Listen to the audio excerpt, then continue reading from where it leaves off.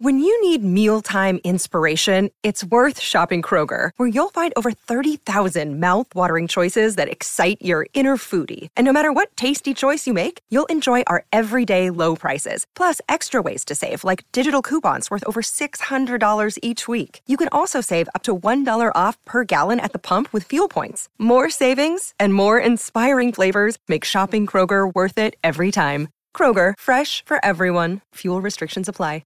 Another day is here, and you're ready for it. What to wear? Check. Breakfast, lunch, and dinner? Check. Planning for what's next and how to save for it? That's where Bank of America can help. For your financial to-dos, Bank of America has experts ready to help get you closer to your goals. Get started at one of our local financial centers or 24/7 in our mobile banking app. Find a location near you at bankofamerica.com/talktous. What would you like the power to do? Mobile banking requires downloading the app and is only available for select devices. Message and data rates may apply. Bank of America N.A., member FDIC. Good morning and welcome to episode 73 of the Jaguar Report podcast. My name is Gus Logue, joined as always by my co-host John Shipley. How are you doing, John? I'm doing good. It's already a bit of a weird week with them playing on Monday next week. It's already kind of shifted things around, but right. I'm doing good, man. I enjoyed the heck out of Sunday. I thought, just from like a fan of the game, I thought it was one of the better NFL games I've watched this year. Totally. It's great that Stroud, Offensive Rookie of the Year, 69, and all of the similar Twitter accounts take any perceived slight and run with them. Dude, sports fans have become the worst part on Twitter. It's becoming bad, man. You say like a half compliment, and yeah, you compliment somebody, and it becomes a slight, and it's crazy. It's crazy, but no, doing good, man. How you doing, my friend?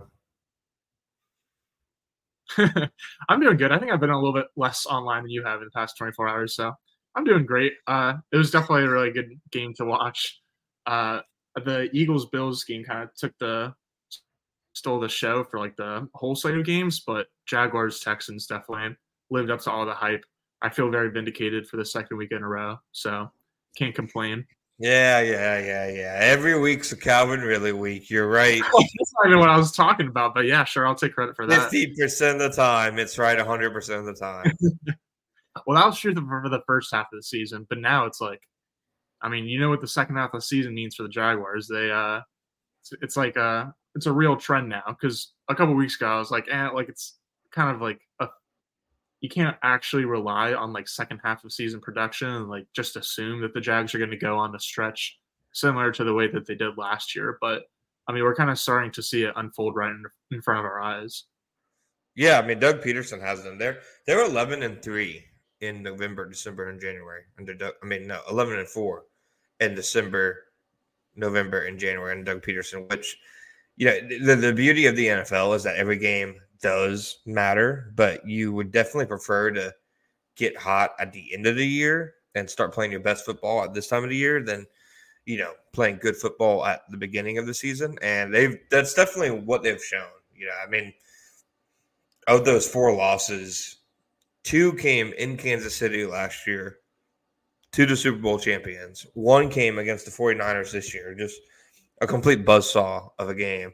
And then 1 came last year on the road against a surging Lions team that started to resemble more so this year's Lions team than their record last year indicated. So, I mean, they've definitely figured out how to play their best ball at the right time of the year, which I think is the biggest thing,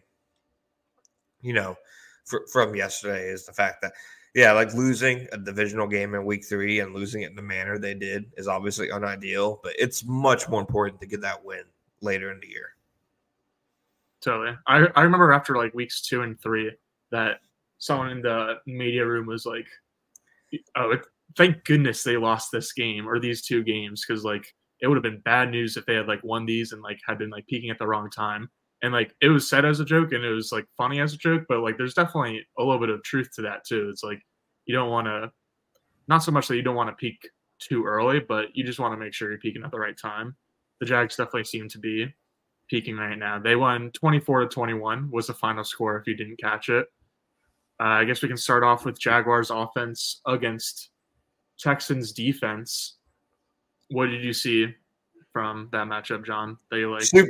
Super explosive offense. They had, I think it was 4 plays of over 40 yards, all passing plays.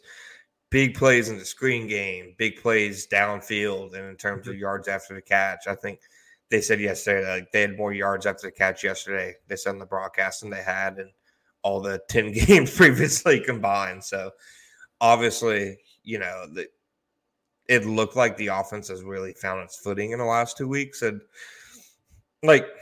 I think quality of opponent obviously has something to do with it, because the Texans and Titans, they clearly aren't the 49ers defense. But, the Jags offense the last 2 weeks, Trevor Lawrence has the highest EPA per play of any quarterback in the last 2 weeks. He was number 2 this week, only behind Dak Prescott, who had 4 touchdowns and almost 400 yards on Thanksgiving against a team that fired its defensive coordinator the next day. They've allowed 1 sack in the last 2 weeks, and that 1 sack was Lawrence scrambling and running out of bounds short of the line of scrimmage. Right.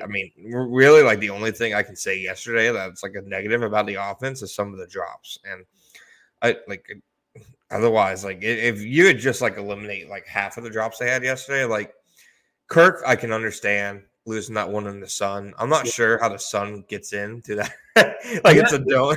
Little window, wasn't it? Literally the one part of the field where sun is at. And hey, that's just how accurate 16 is, okay? Yeah. And then Derek Stingley made a great play against Zay Jones on that 3rd down to force him out of bounds. But, just 3 drops off the top of my head. Evan Ingram drop, a Dearness Johnson drop on the last drive that probably would have got 10 or so yards, and then Calvin Ridley's drop touchdown. Lawrence is pretty close to having a 400-yard day, dude. Yeah, dude. It's crazy. He set a career high in total expected points added, which is just the best statistic out, the best advanced stat out there that just adds the right context, or just adds the most context of any other stat, basically. And so it's wild that he had a career day efficiency wise and had all of these huge drops. The Kirk one was pretty deep too, but the Ridley one would have been a 30-yard touchdown. So obviously that would have spiked up his numbers even more. But then even getting completions on the short one to Engram, the short one to Dearness, the medium one to Kirk, would have just buoyed that up. So is there something to? I think. Go ahead.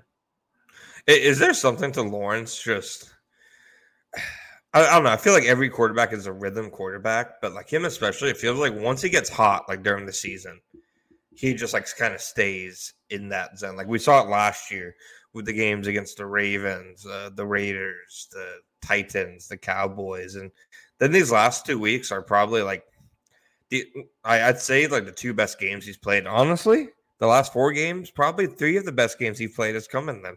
If you count the Steelers game, obviously the 49ers game was terrible, but I don't know, man. 3 out of the last 4 weeks, he's played really good football, and I think I don't want to call it late season Trevor, but I don't know, 2nd year in a row where it seems like just a switch gets flipped once they get to near November, and I don't know if there's something to that. He just gets more comfortable as the season goes along. Maybe he's more comfortable with Ridley now, but whatever reason there is, he's playing his best. The team in general is playing their best football right now, but that's also because he is. And it is very funny that after everybody spent a week basically throwing Press Taylor to the Wolves, that the Jaguars have had probably their 2 best offensive games since. Yeah, he's been cooking. I think if you had to narrow down to one reason, it's the offensive line, just because obviously they didn't have a very good performance against the Niners. And then, as you put it, Lawrence has only taken 1 sack in the past 2 weeks, and the 1 sack was barely even really a true sack. Yeah. But I think also you can look at the sack numbers, and those are good, but also just looking at the plays that they're calling, it seems so much more diverse than it was just a month ago. We talked a lot last week about how play action really opened up the playbook a little bit for the Jaguars against the Titans. And then it was the same thing this week, but then there was play action, screens. The RPO obviously didn't work when Trevor's 1 interception, but I don't know. I feel in both the passing and running game, it's been a lot more diverse, and they've been able to kind of just hit different buttons. I think a big reason for that is like just that the offensive line has kind of grown more comfortable together. And then like the cherry on top, I guess, or like the exclamation point to that is the fact that Cam Robinson left the game in sometime in the first half. I think it was the first quarter and didn't return with a knee injury. So then Walker Little slides to left tackle and Ezra Cleveland slides into left guard. And there's pretty much no drop off whatsoever. So that's obviously big time.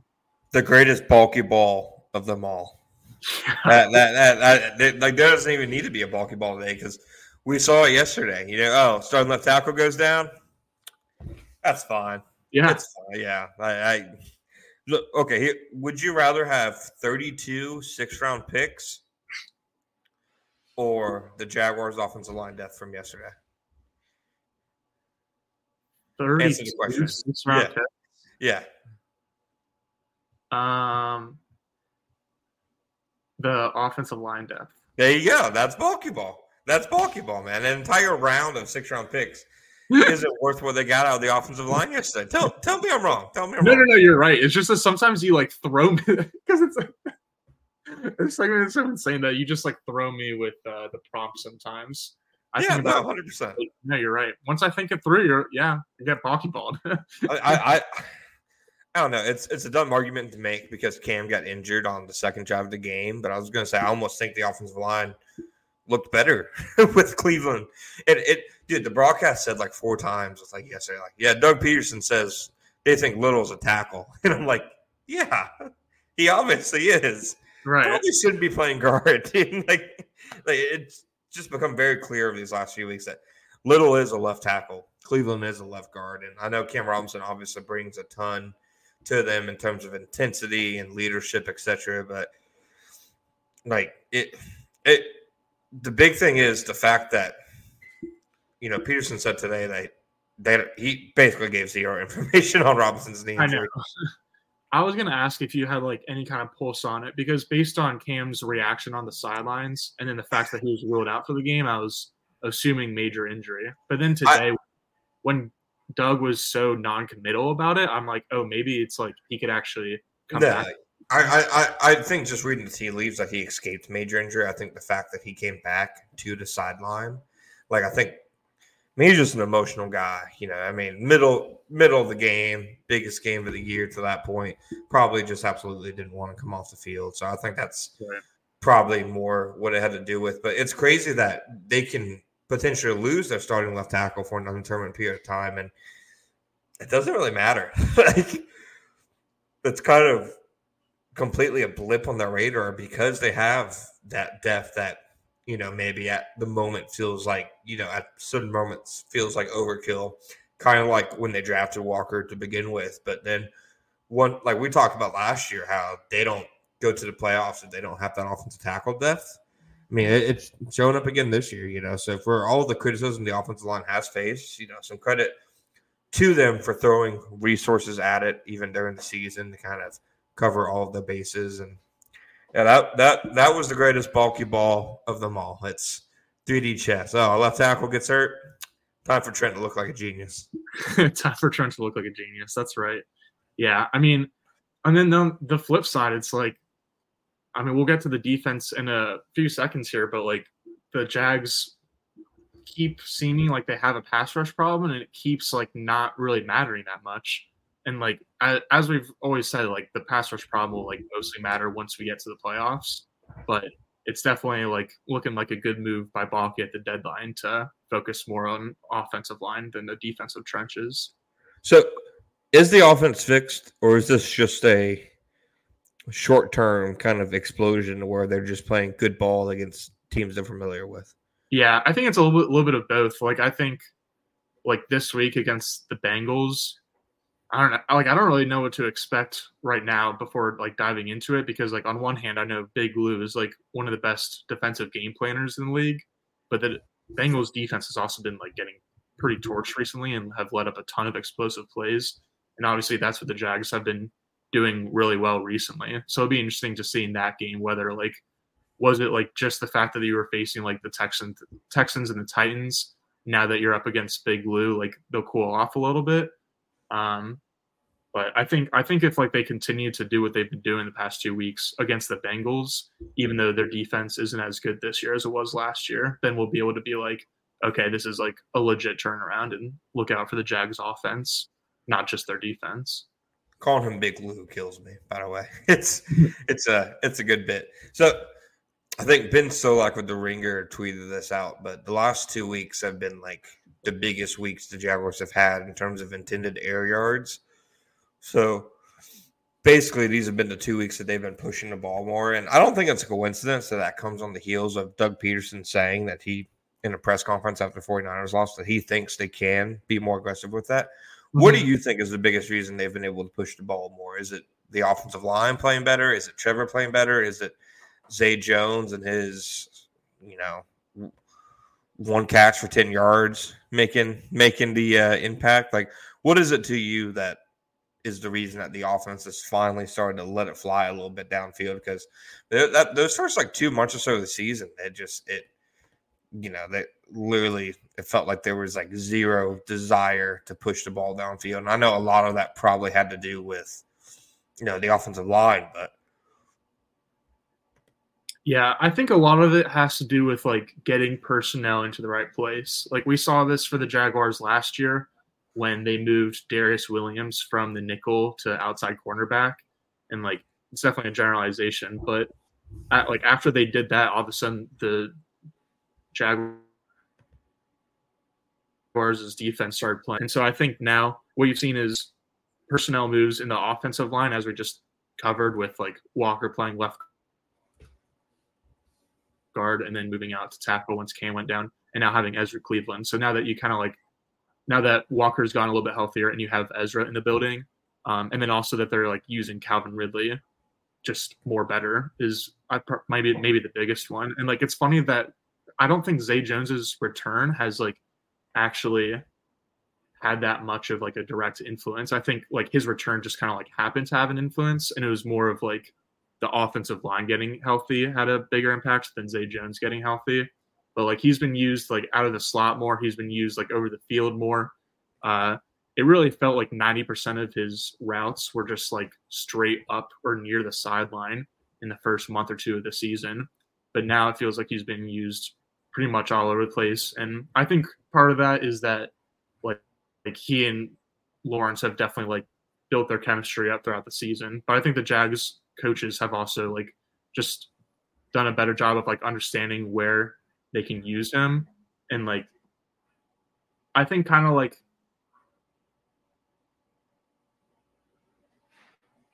how we were talking about last week, Jay Stroud, and like this second game was easier now that they had a bunch of film.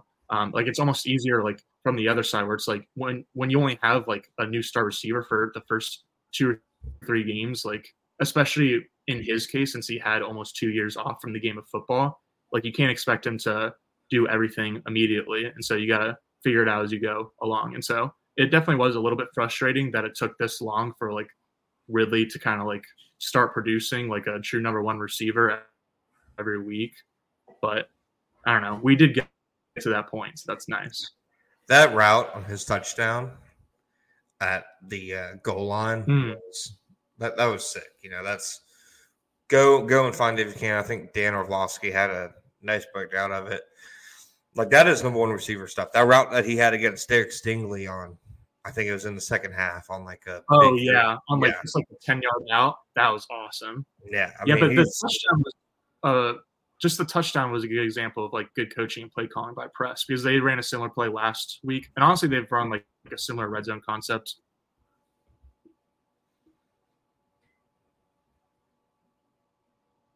Going back to training camp, we watched run and out, going like outwards in the end zone at 2 different depths. And so they like got that for a score with Ridley last week. And then this week, like Ridley broke it. So we're kind of finally seeing what it looks like for a star wide receiver to be schemed up well.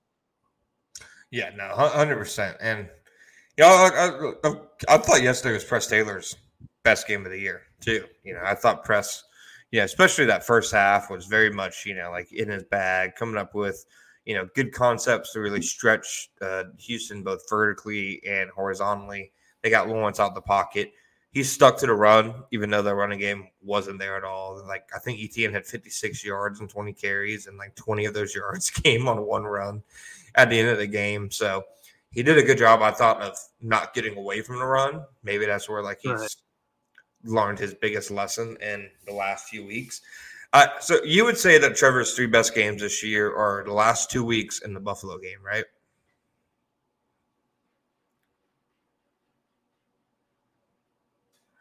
Yeah.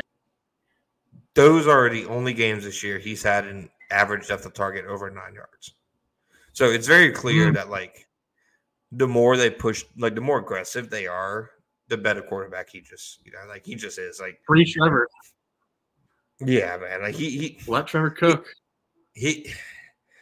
I get it. I get what they were doing with the offense for that first, half of the season, but turning him into Alex Smith is not how you're going to win with this quarterback. Like it just isn't. You have to let him be him and be the aggressor.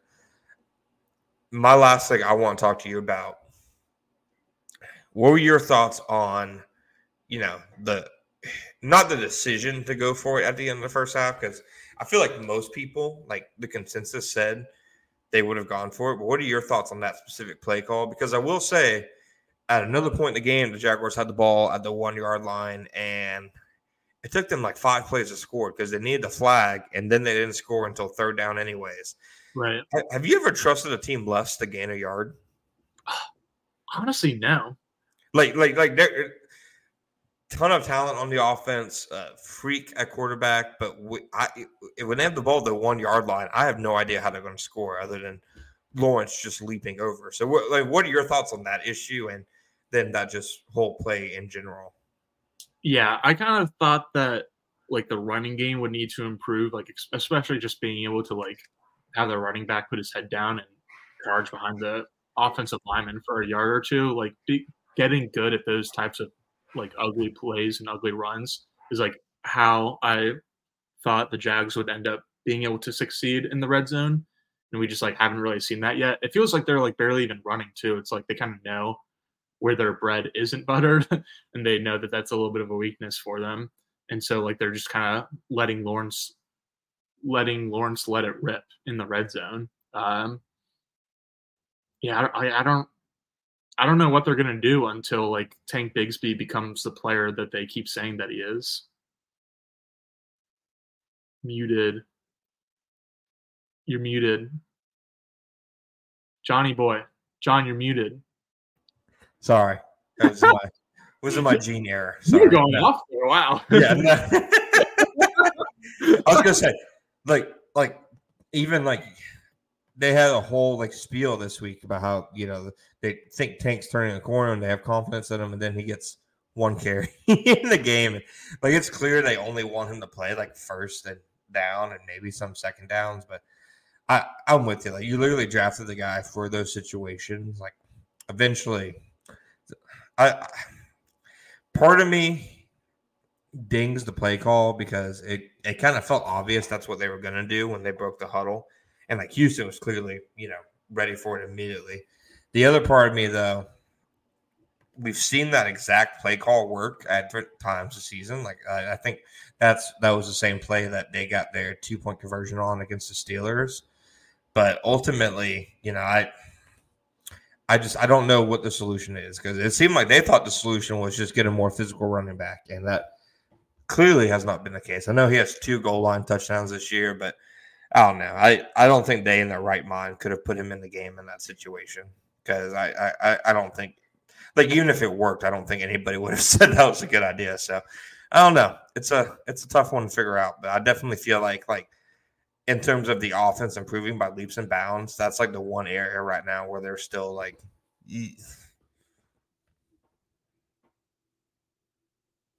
Then pass catching drops are like the 2 big ones. You mentioned drops earlier.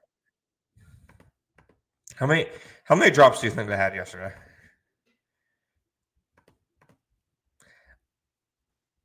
I mean, we counted 4 at this. Yeah, PFF has them with 4, which I think is fair. I think it's fair. So, yeah.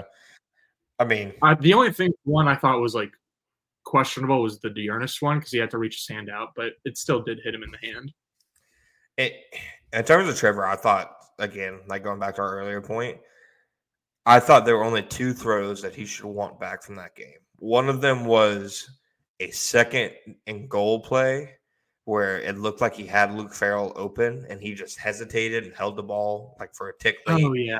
Threw it a little bit late. I think Farrell probably still could have caught it, but ultimately he should have made it easier on him. Like the defender never should have been over there. And then on the last drive of the game, on a play action rollout, he had Farrell for a first down and threw it just behind him, like just a little bit late, and the nickel broke it up. So, but I thought other than those 2 plays, I don't know if there's a throw off the top of my head I think Lawrence should want back. It was an unbelievable performance. Honestly, maybe my best throw of the day, or my favorite throw of the day, was the screen pass to Dearness. I'm pretty sure because I think it was like off play action and then a little bit of pressure in his face, and he like floated it over multiple offensive linemen before Dearness even turned his head around. So like it was just really impressive and cool to see the amount of touch on that pass after we saw him like throwing missile launchers the rest of the afternoon, especially that one to Ridley where I think it was Stingley who like couldn't get the hand on it and he just like fit it in between the defender, like almost like the Colts one. I was talking to my friends about this. They were like, on that type of pass, are you like telling Trevor to like that's a good pass or that's a bad pass? I don't know. I don't know. I decided it's a good pass because he has like the arm strength to do it. But if I saw Gardner Minshew complete that pass, I would say, don't you ever attempt that again. You're not wrong. That's where I went. Yeah, no, you're not wrong. Gus, anything else on the offense? Let's get to defense. We're going to take a quick break and we'll be right back.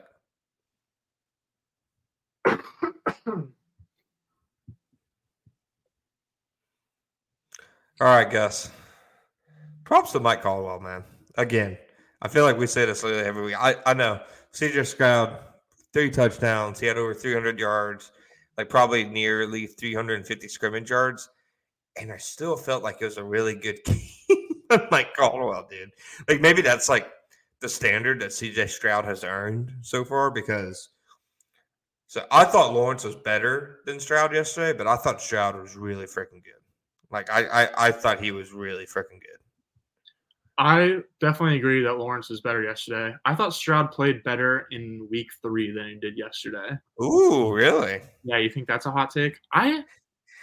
He looked good yesterday, but, like, not as good as he could have been. I don't know. Because, like missed a couple deep throws. Yeah, I missed a couple deep throws. And, like, obviously, like, it's hard to tell, like, what he could have done differently just by watching from the broadcast angle, especially with like how often the Jaguars like put a bunch of bodies into coverage. Then it's like there might not have just been any answers for him, and that's why he held on to the ball and like scrambled some. But I also like would have liked to see a little bit more playmaking from him, honestly, just with how much time he did have. Like I feel like he probably could have been quicker to scramble and kind of like ruin the Jaguars' plan that way a little bit. And like, I don't know, he didn't like really attempt that many tight window throws. He and Trevor both averaged like 13% tight window throw on the season, according to Next Gen Stats. But on Sunday, it was 15% for Lawrence and then for Stroud. And so like, he definitely made some awesome throws, but like all the like great throws that I remember him making were not necessarily into like tight coverage. Like it wasn't like the type of throw that like Trevor made from Ridley on that one route that you just described where it was like a 10-yard in then out against Derek Stingley. And like there was just like one spot where the ball could go. So I don't know. I thought Stroud was like good, but not like I was definitely more impressed by his week 3 showing. Yeah. And that I don't know. I feel like they asked him like he had to do more this week. I feel like there were easier plays for him to get in week 3 than there were this week. I feel like the degree of difficulty was turned up a bit this week. I mean, one of his best plays was negated by a penalty, that like 60-yard bomb to Tank Dell. I personally think he was better this week, just like because the Jaguars pass rush was actually there this week. This was the best the Jaguars pass rush has looked, in my opinion, all season. Their interior defensive line, we've talked about it on here several times, has struggled this year. But here's the pass rush win rates from PFF from yesterday. Josh Allen, 15.6%. Great showing. Trayvon Walker, 3.3%. Moving on. Gordon Robinson Harris, 18.5%. One of his best games of the year. Foley Fatukasi, 23.1%. His best game of the year. Adam Gotsis, 17.6%. His best game of the year. Like, they literally got the best pass rushing performance out of their entire interior defensive line individually and as a whole than they had all season. And you could tell that was frustrating Stroud. You could tell, like, the different looks the Jaguars had.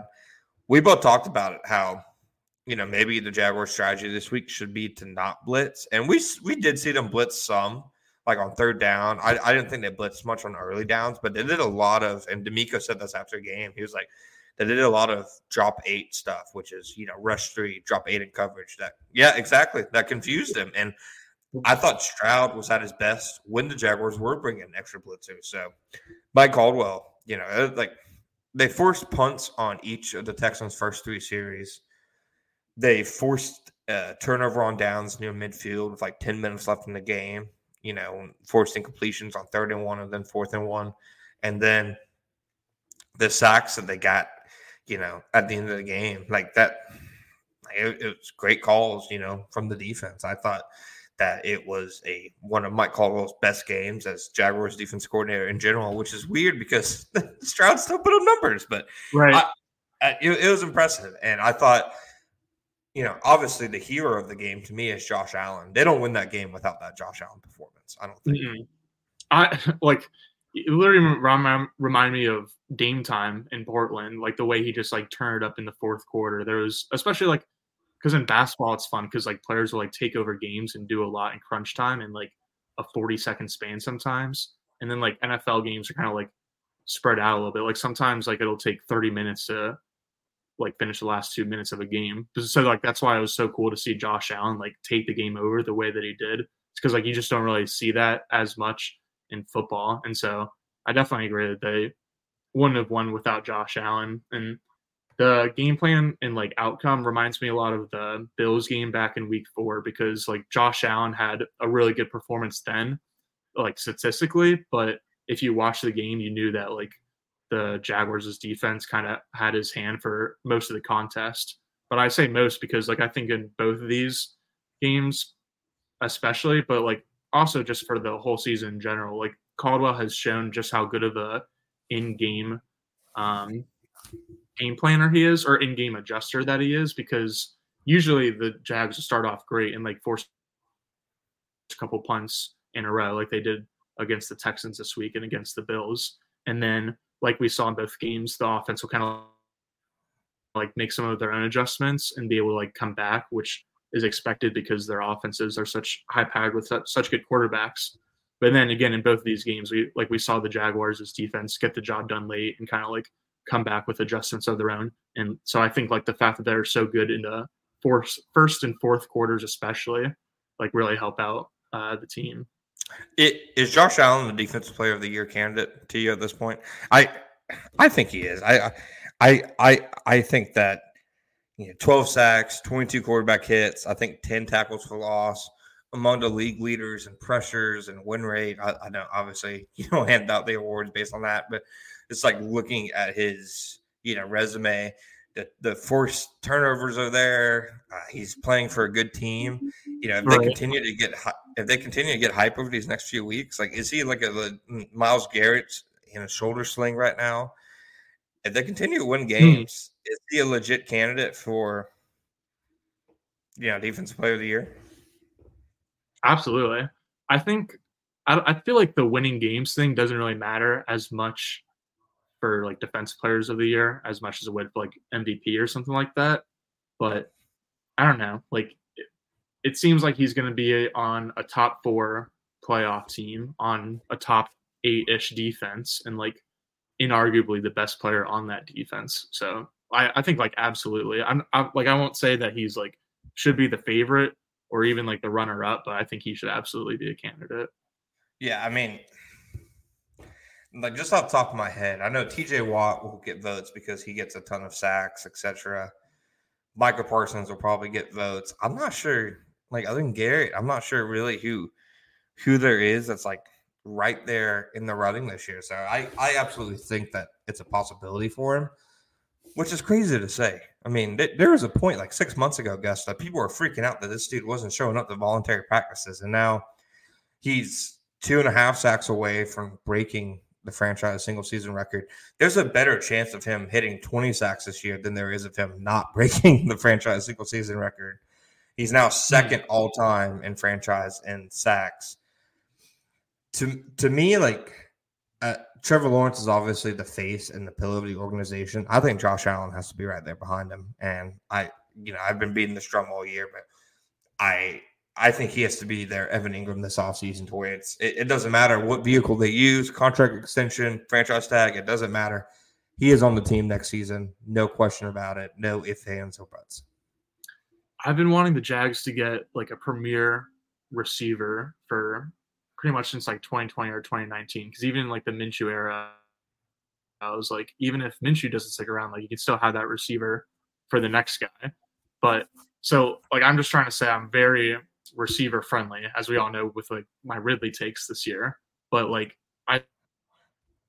I'm like absolutely on it where like even if it means that Ridley leaves the team, then like you have to not let Josh Allen walk out that door in the offseason. Yeah, no, I'm with you, and I will say like the fact that they're seemingly starting to get more production around him. Like Trayvon didn't have a good day in terms of efficiency. Like he didn't have many high quality wins, but he still had 6 pressures yesterday, a career high, I think, for him.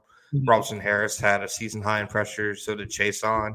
It seems like Vaughn, I feel like it was his best game. Man, he had CJ Stroud in hell on one play, man. He's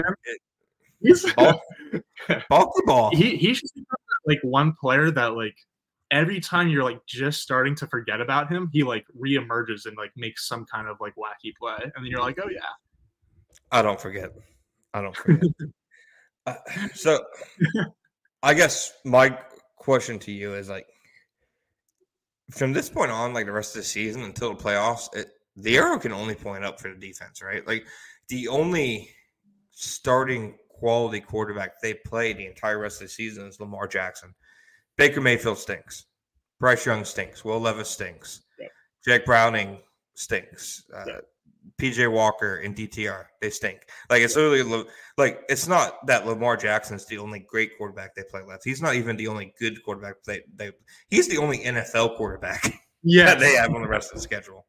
Yeah, it's crazy. And like it stinks that they lost Mark Andrews, but like that makes him a little bit less of a threat. And like I mean, Zay Flowers looks awesome and Odell looks better than I thought, but like he's not going to even have his full arsenal. And then obviously the Browns and the Bengals aren't going to have their 2 starting quarterbacks that they had at the beginning of the season. So, yeah, the Jags are set up pretty well. I think that's probably like my favorite reason for like why Josh Allen is a good defensive player of the year candidate is because like there's a good chance he's able to just like rack up sacks against like the Bryce Youngs and Jake Browns of the world. Yeah, it's like some bad offensive lines too. Like again, Orlando Brown's a bad left tackle. Icky in Carolina hasn't been a good left tackle. We know the Titans situation. But like Ronnie Stanley's been up and down, because injuries have kind of really hampered him in recent years. The only good left tackle Josh Allen plays the rest of the year is Tristan Wirfs. I forgot he moves to the left side. Yeah. He's yeah, he is good. So I'm with you. I think this defense and Josh Allen especially like have the opportunity to feast at it, a lot like the end of the year last year where they faced some bad quarterbacks at the end of the year to kind of propel them. I remember like thinking like how fluky that was and like, oh, you're not going to face like a schedule that easy again. But it's like, I mean, this NFL season in general has been so weird with all the mid quarterback play and all the injuries. But yeah, it's wild. They're set up for success. They're in the driver's seat too, though. I think 99% chance to make the playoffs according to the Times. And that's based on like several like 100,000 simulations. So like, I'd love to see the simulations to have them not making the playoffs. Like, I just want to, like, what exactly has to happen? That'd genuinely be interesting. That'd be fine. Yeah, no, absolutely. Well, one last thing before we move on to game balls, etc. I know we've done it a lot in recent weeks, but I want to give Devin Lloyd his flowers. He made several tackles yesterday that prevented big plays. Like, the Texans had 0 running game, but Devin Lloyd was a big part of that. He had a lot of plays near the line of scrimmage. Like, it went from last year, it was almost a shock when he did make the tackle on first attempt, to this year, he's become like almost automatic, and the missed tackles are just way down. I thought Devin Lloyd had a fantastic game yesterday. I agree. Yeah, I feel like the whole defensive line deserved a shout out, which you already gave them, and then Devin Lloyd too. And yeah, I got nothing else to add. They did that without Devon. I got my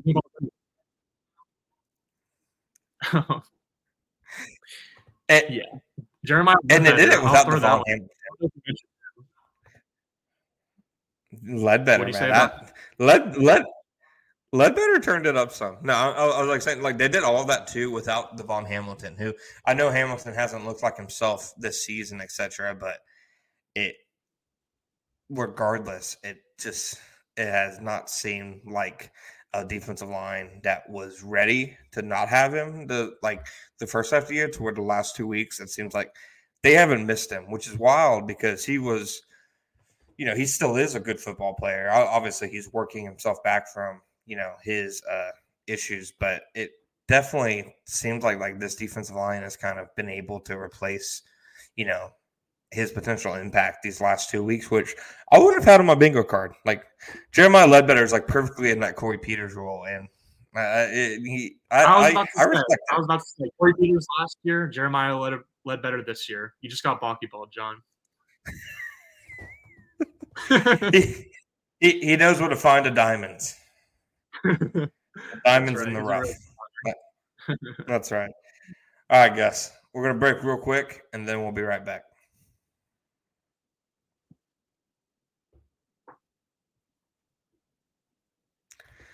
All right, Gus. You have to give out a special teams game ball. All right? You want me to lead with special teams? Okay. First, do you have any takes that you would like to share with us? Okay, takes first. I'm lifting the veil of your takesmanship responsibilities being taken away. Let's hear it.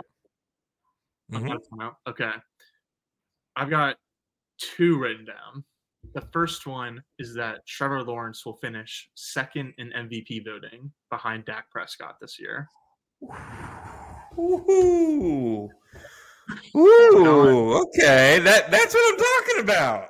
All right, let's go to DraftKings MVP odds. Right now, Pat Mahomes and Jalen Hurts are not tied, but they're like the 2 betting favorites. And then Lamar Jackson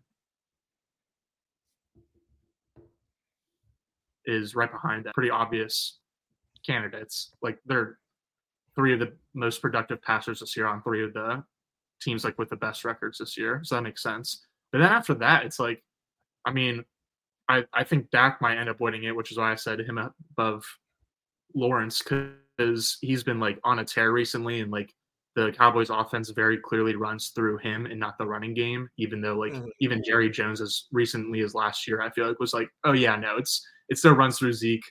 Zeke does everything for us. And then it's like, yeah, no, it was actually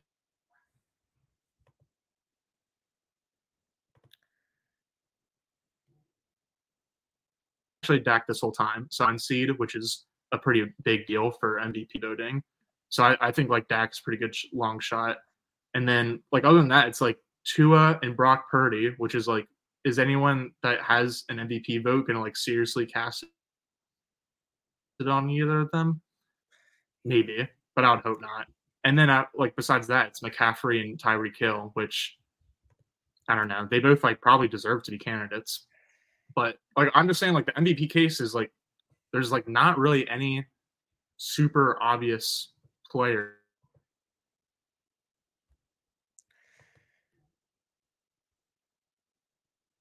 at this point in the season. So second half of season stretch I did last year, and Lawrence has been incredible 3 of his last 4 games, especially the last 2. And again, like he had his best career game efficiency wise with like 3-4 drops. So I like more than anything else though, like nothing has really changed too much in terms of like his environment. And like I could have said like as a hot take that he was going to win MVP before the season, but like I don't know. I was working on my takesmanship. I don't want to put any takes out that I don't really mean, but like Lawrence looks like an MVP, so I'm ready to say he's going to be top 2 in MVP voting. No, I like that take. I think that's a good take. I do think people will vote for. I think Brock Purdy's going to win it, sadly, and it'll be a sad day for the league. It'll be a sad day for the sport. Yep. It'll be a sad day for sports in general. My guess is Brock Purdy wins it. I like that take, Gus. I like it. I'll go ahead and I'll give you mine. Jags will finish with the 1 seed. Doug Peterson wins Coach of the Year. I was thinking about Peterson Coach of the Year, but I just feel like it's tough for non-first year coaches, especially because like a lot. I don't know. Like, I'm not saying he wouldn't deserve it if the Jags did get the 1 seed, but even if the Jags do get the 1 seed, like Coach of the Year is such a BS mark. If the Texans make it as the 7 seed, I could see D'Amico getting it, but otherwise, like I don't know. I feel like Mike McDaniel would have won it if like you vote for it in like October 1st. Which another example, like the Dolphins were playing insane the first month of the season. Now their offense has crashed back down to earth. There, another example of like why it's better to play at this time. Play better this time of year. So good takes, guys. Good takes all around. All right, game balls. Start off with special teams. I want you to start with special teams. I'll go ahead and do my special teams. I'm going to go the uprights in Houston, Texas. Yeah. The crossbar. That's good. Right. That's right. Props to you, John. That's a good one. I originally wrote down Parker Washington, and then I knew you'd get mad. No, so he had a great return. He did have a great return. It's funny because like we were talking last week about like how the Jags ranked first in special teams DVOA going into last week, and like how it's actually been like a pretty big deal, especially like Agnew like kind of swinging some games. So it's funny that like then after we talked about that, Parker Washington had a nice return of his own to potentially swing the game, but then the Jags went 3-and-out right after that 22-yard return. Yeah. So instead of my game ball goes to Logan Cook because he had 2 punts that landed at Houston's 9 and 11-yard line. So it was a good day. I agree with that. Logan. All right, defensive game ball. I'm gonna go. Like, it's got to be Josh Allen, dude. Like, don't you dare tell me it's Monteric Brown or it's Tyler Lacey or something like that. It's got to be Josh Allen. Who else is it gonna be?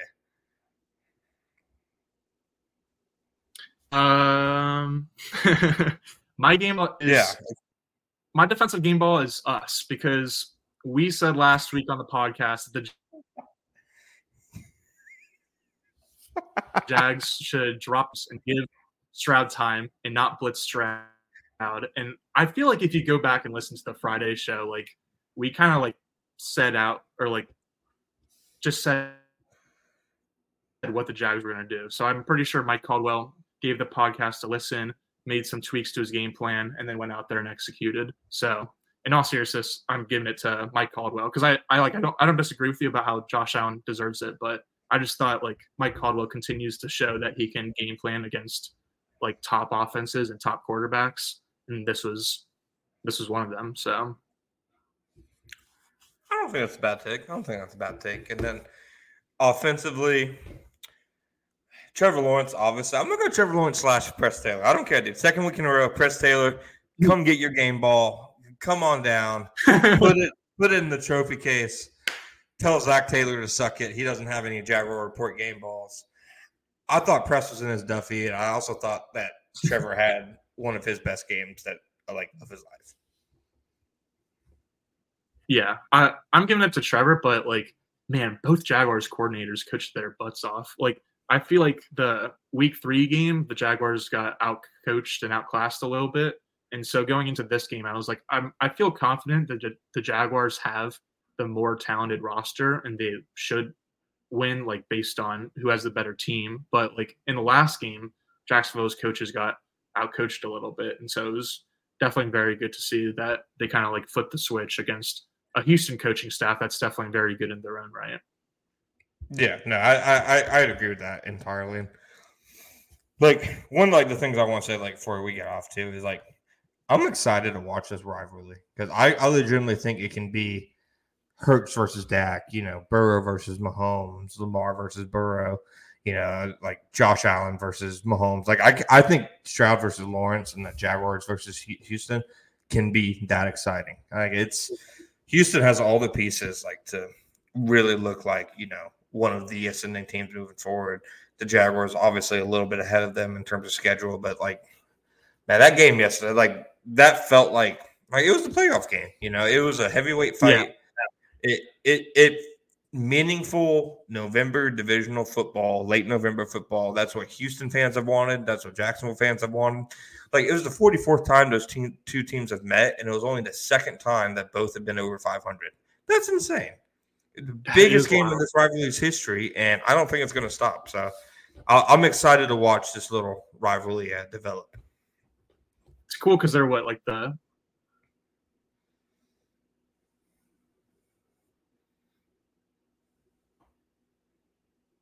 oldest in the third much success at all. So it is pretty cool. And also, Yeah. No, I'm with you.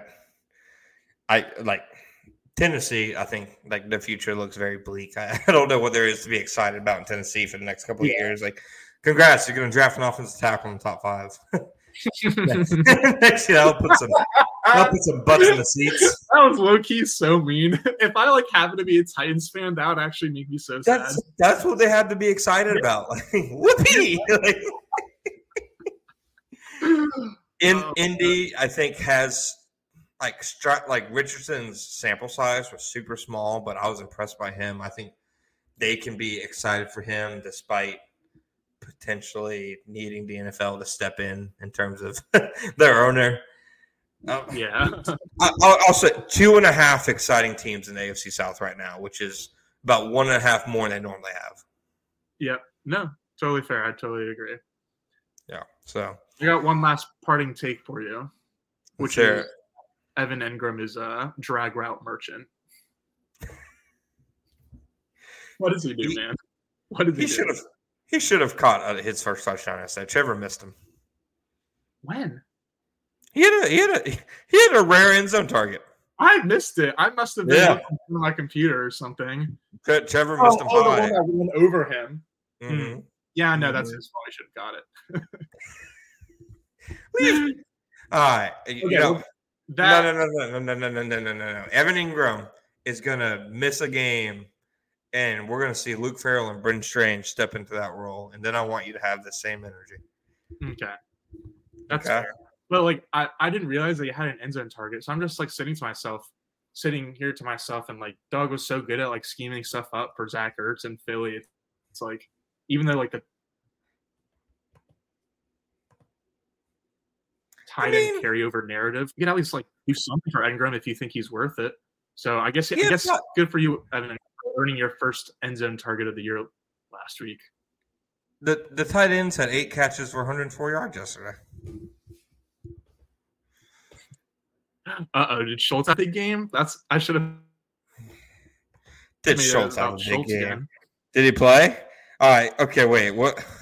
He had 1 catch for 2 yards. What was your Schultz take? But he dropped one. I tried to do a balky ball on you of like, would you rather have paid Dalton Schultz $6 million and get 5 touchdowns this year? No. 0 touchdowns. No, I wouldn't have. He sucks. Yeah, no, it worked about as poorly the second time around. So we can just get out of here. Hey, Dameon Pierce had a big game. He almost averaged 2 yards per carry. That's nice for him this year. You won the Dameon Pierce thing. You don't have to keep victory lapping. I just want you to keep acknowledging. I just want you to keep acknowledging it. Speaking of Gators, Under, so I'm not letting you off the hook. I'm not letting you off the hook. Speaking of Gators, what happened in the swamp, dude? They're so good at this 2023 Gators team is a team I've like never seen before in like terms of like giving you hope during the game. That's like, oh, like they actually might be able to pull this off, and then like losing a close one late. It's crazy, man. It's crazy. I don't know what to say other than that. I thought they were going to win because I thought a Tom Petty song in the fourth quarter would make a backup quarterback vomit all over himself and forcibly, forfeit the game. That's what I had been told all season. So, nonetheless. All right, John, you got your Gators in. Got your Gators taken. Gators game ball, the swamp, for another rousing home field advantage versus a team that isn't Charlotte. For you. We're a basketball school. So is UCF. Come see us somewhere. Hey, I will say, though, what's the biggest difference between UCF and Florida? Higher academic standards. One of them is bowl eligible. Oh, okay. Yeah. Higher academic standards. We're talking about football here. Things that matter. Get your doctors. I love that line. Yeah. Get your doctors and your scientists and all of that and your engineers and get out of here. This is a sports world. We got here. Yeah. Gators communications department. No, don't get me started. On that note, Gus, you got anything else for us before we boogie out of here until Friday? Nah, man, let's boogie. All right. Thank you guys for joining us. We'll be back on Friday to preview Monday Night Football. Until then, don't forget, Nick Casario, you've been masterclassed.